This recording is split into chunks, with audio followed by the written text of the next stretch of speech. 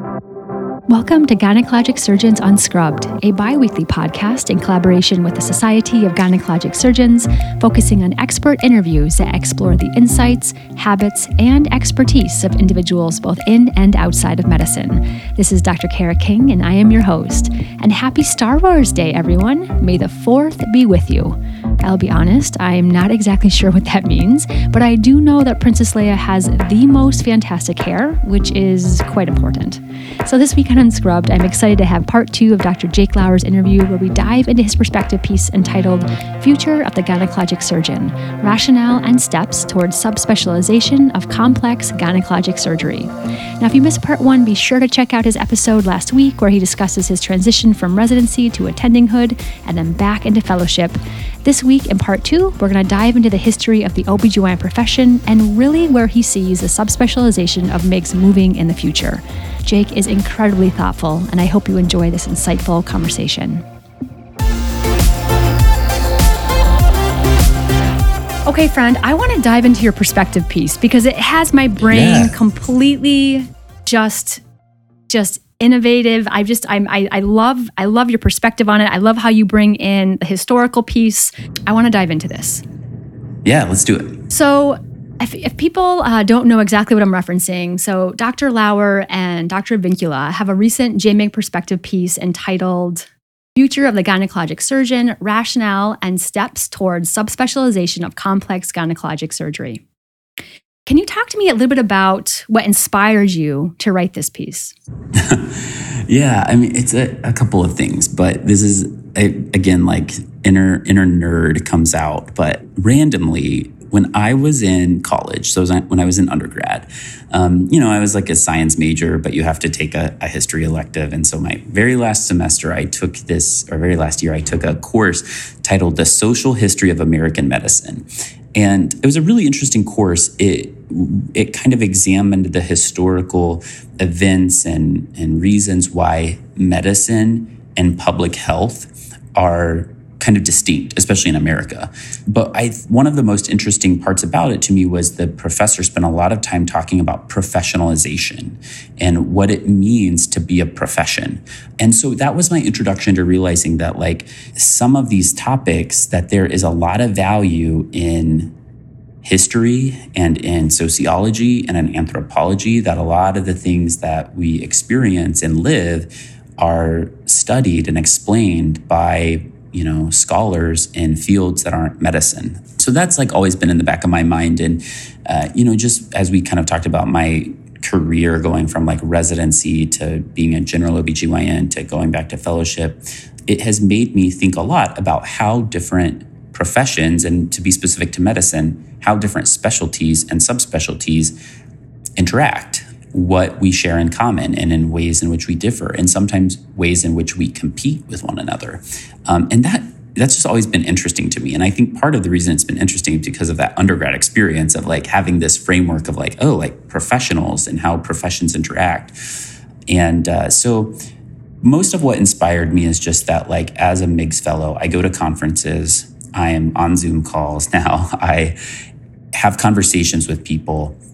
Everybody wants to talk about like our specialty, what's going to happen with it, what's the future of it. And I feel like there's oftentimes a call, like people are like, well, we really want to separate gynecology from obstetrics. We think that would be valuable. And, you can argue about the like tenets of that. Like we can have a discussion or an argument about should gynecology be separated from obstetrics. I know that's something that you've even talked about on your podcast, that a lot of articles have been written about. And that conversation's always intrigued me. And whether you agree with it or not, I have just thought, but at some point that there has to be like a plan, right? Like at some point, steps have to be taken to make that happen. Like obstetrics doesn't magically separate from gynecology, just like no specialty in history has ever just appeared out of nowhere. They were formed through a process. And so it made me think like, I want to understand that process more. How does a medical subspecialty develop? How does a specialty develop? How does a profession develop?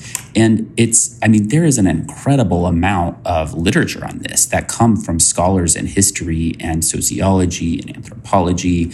It's nerdy, but it's like really interesting. And so I just set out to study that. I said, I want to like ask this question of like, what's the future of our specialty and what can we learn from other fields of study that can help us to make steps towards defining our specialty. So that was kind of where it came from. And it honestly was like, I'm really thankful for my fellowship program that gave me a lot of designated research time in my first year, because this was just a lot of time spent at the library and in coffee shops reading and pouring through some of this literature and kind of trying to understand how to apply that to our specialty. Yeah, I feel like we're so siloed, like within medicine itself, right? Like GYN, like OBGYN siloed from general surgery, which is siloed oftentimes from vascular. We're very siloed within medicine, but we're even more siloed from professions outside of medicine. So I think you're really ingenious, and smart to, number one, tap in just to the history of OBGYN, right? This is a long-standing issue. And I love those articles that you were quoting from like 100 years ago that were bringing up similar issues that we're experiencing now, right? This isn't new.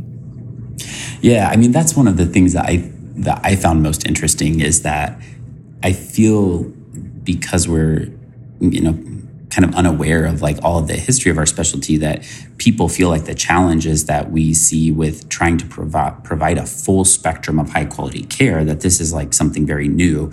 And the reality is it's not. This has been part of the challenge that has faced our specialty for like decades and decades and decades, really since its inception. And so I think it's instructive for us to look at that and be like, all right, if this problem has persisted for that long, why has nothing really substantially changed?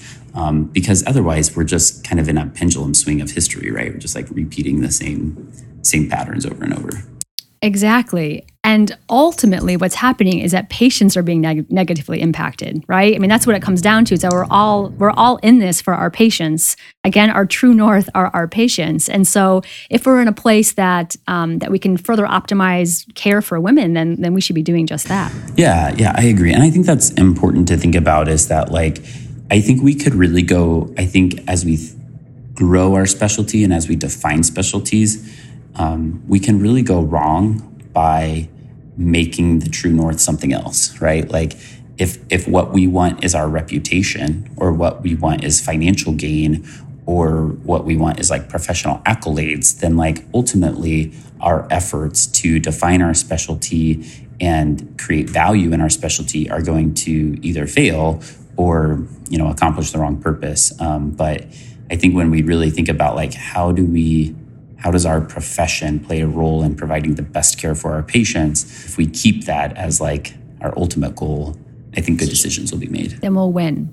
Yeah, absolutely. Yeah. We won't miss the mark. Now, you're bringing up the idea, right? You talk about creative solutions to help our field, right? You bring up tracking residency, which obviously is one way we can maybe do it. You talk about separating the obstetrics from the gynecology, which could be another. You mentioned that if we separate the O from the G, it's not a quick solution. That is not something that is on the horizon anytime urgently soon, right? You talk about how the minimally invasive GYN surgery fellowship, we really base this on a route or technology, and how basing this on a route or technology isn't actually sustainable, right? Because as things change, then it actually is impacting our subspecialty. Talk to me about the vision of where you think our subspecialty should actually go, and maybe even renaming our subspecialty. Well, I think like when you read history, so there's like a couple interesting points here. So when you read like the history of medical specialties, there's a lot of different historians who argue for like different rationales or like the reasons that specialties develop. Technology is a reason that professions have developed, but oftentimes those professions are short-lived because, as I wrote in the paper, like technology changes. And one of my favorite examples of this is that like at some point in American medical history, there was a medical specialty of railroad medicine. You had physicians who specialized in like being on trains and providing care for railway passengers. And we kind of laugh at that, right? Because we're like, well, that seems crazy. And obviously that specialty like became a thing of the past because transportation evolved and like we don't predominantly travel by railroad anymore. And but I think it like makes a really compelling point that if you build your specialty around technology, that's your profession is inherently limited to the technology that you've centered it on. I think in the sociology literature, Abbott was one of the scholars or researchers that I think has written most extensively about the nature of professionalization. And Abbott talks about different ways that professions can define their specialty, and he uses a couple of different terms that I wrote about in the paper. But basically, what he's saying is that professions that have a more holistic, let me see if I can articulate this right. When we think about it, if you use like a medical analogy to use the terms diagnosis versus treatment versus inference, what Abbott is saying is that professions that can just label a problem or professions that can just deploy one strategy to treat a problem, those professions have less longevity than other professions because those things can be outsourced or those things can be delegated. But professions that define themselves by a body of knowledge that they have, that they can apply to problems, that's where professions really last. And I mean, I think that is really helpful for us as we think about our field because laparoscopic technology, minimally invasive technology, has changed very rapidly. And, at the time when our societies and our profession was kind of defined several decades ago, this was a very niche thing to do. It was not ever, only very few places could you go and have a minimally invasive hysterectomy. But we've seen that technology and to where now, I mean, I think most people would say that like minimally invasive surgery is the standard of care in GYN. So we are now trying to make this claim that like we have a specific area of expertise or knowledge or skill that in actuality, like is the standard of care in most developed countries. And so I think even in our short little, 20 or 30 years of our profession, you can see why defining our profession around a specific technology is problematic, at least in terms of the longevity of our profession.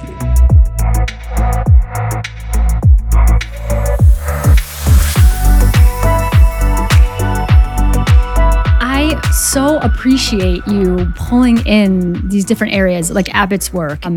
And you're right, we're not just technicians. We're so much more than that. And I really loved how you talked about the diagnosis, the treatment, and the inference. And I loved how you talked about how inference is arguably the most critical factor to claim jurisdiction. And what you're referencing with that, I think, is that jurisdiction is our profession. And our deep and incredible knowledge in these different areas, such as endometriosis or fibroids or chronic pelvic pain, that's really what differentiates us from just a technician. Yeah.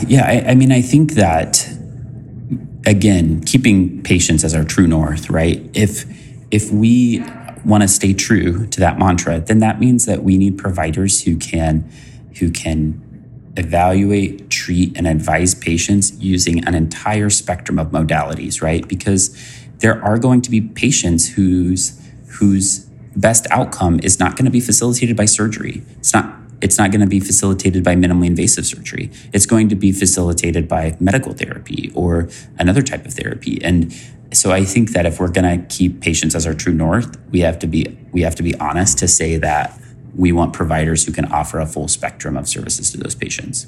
So in regard to subspecialty creation, it's not just a name, right? Like what else would a more representative subspecialty creation do for our field? Yeah, I think that there are a lot of downstream effects that we kind of talk about peripherally, but we don't really label. And I'll give you a couple of examples. I think one thing is there's a lot of conversation in our field about reimbursement, right? One of the points people make frequently is that women's health is under reimbursed compared to other specialties, and specifically in surgery. I mean, when you look at reimbursement rates across surgical specialties, they're much lower for GYN surgery than for other specialties. And again, you could have like tons of arguments and discussion points about why that is. But I think that at the end of the day, those realities of our field don't change unless there is a collective group of people who are going to advocate and push for that change, and who can demonstrate value in making that change, right? Like, nobody's going to make changes to reimbursement for GYN surgery just because we said, for us, we want to get reimbursed more, right? But if we are able to collectively demonstrate value in what we're doing that is different from what other people are doing, now we have an argument that can be made of why our services can be of more value. And I think it's important to point out that this isn't just about how much money doctors make, right? When specialties are the reimbursement for procedures and for work by physicians has a lot of downstream effects into what that profession can do. So professions that are reimbursed better are able to recruit better, right? We're able to have more at our disposal in terms of research and innovative patient care. And we can now progress the care of women because, I mean, at the end of the day, you have to have dollars to be able to do some of those things. And so having our services be appropriately reimbursed on par with other surgical specialties, I think, is a huge way in which we can advance women's health, both in a clinical realm as well as a research realm. But that's not going to happen without advocacy and pressure from a collective group of people. So I think that's one way. I think that also there is just a messaging that can happen when you have a well-defined profession that has on some level, a consistent commodity, for lack of a better term, to market, especially in today's world of internet and social media. So much of patient care today is patient-driven. Patients are looking for something specific. They are looking for providers who can do X, Y, or Z, who can take care of this condition or that condition.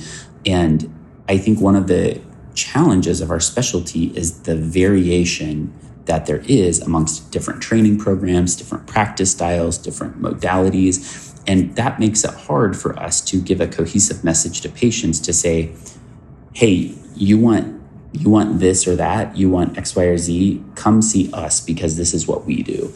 It's hard to communicate a consistent message to patients when there's not a consistent service or treatment that is frequently offered. And so I think in both of those realms, I think our specialty would benefit in having a more defined jurisdiction about what we do and what we don't do, so that we can advocate for that in the public sphere, both to patients, but also like at a policy level, at a reimbursement level. I think those things will go a long way to promoting women's surgical care.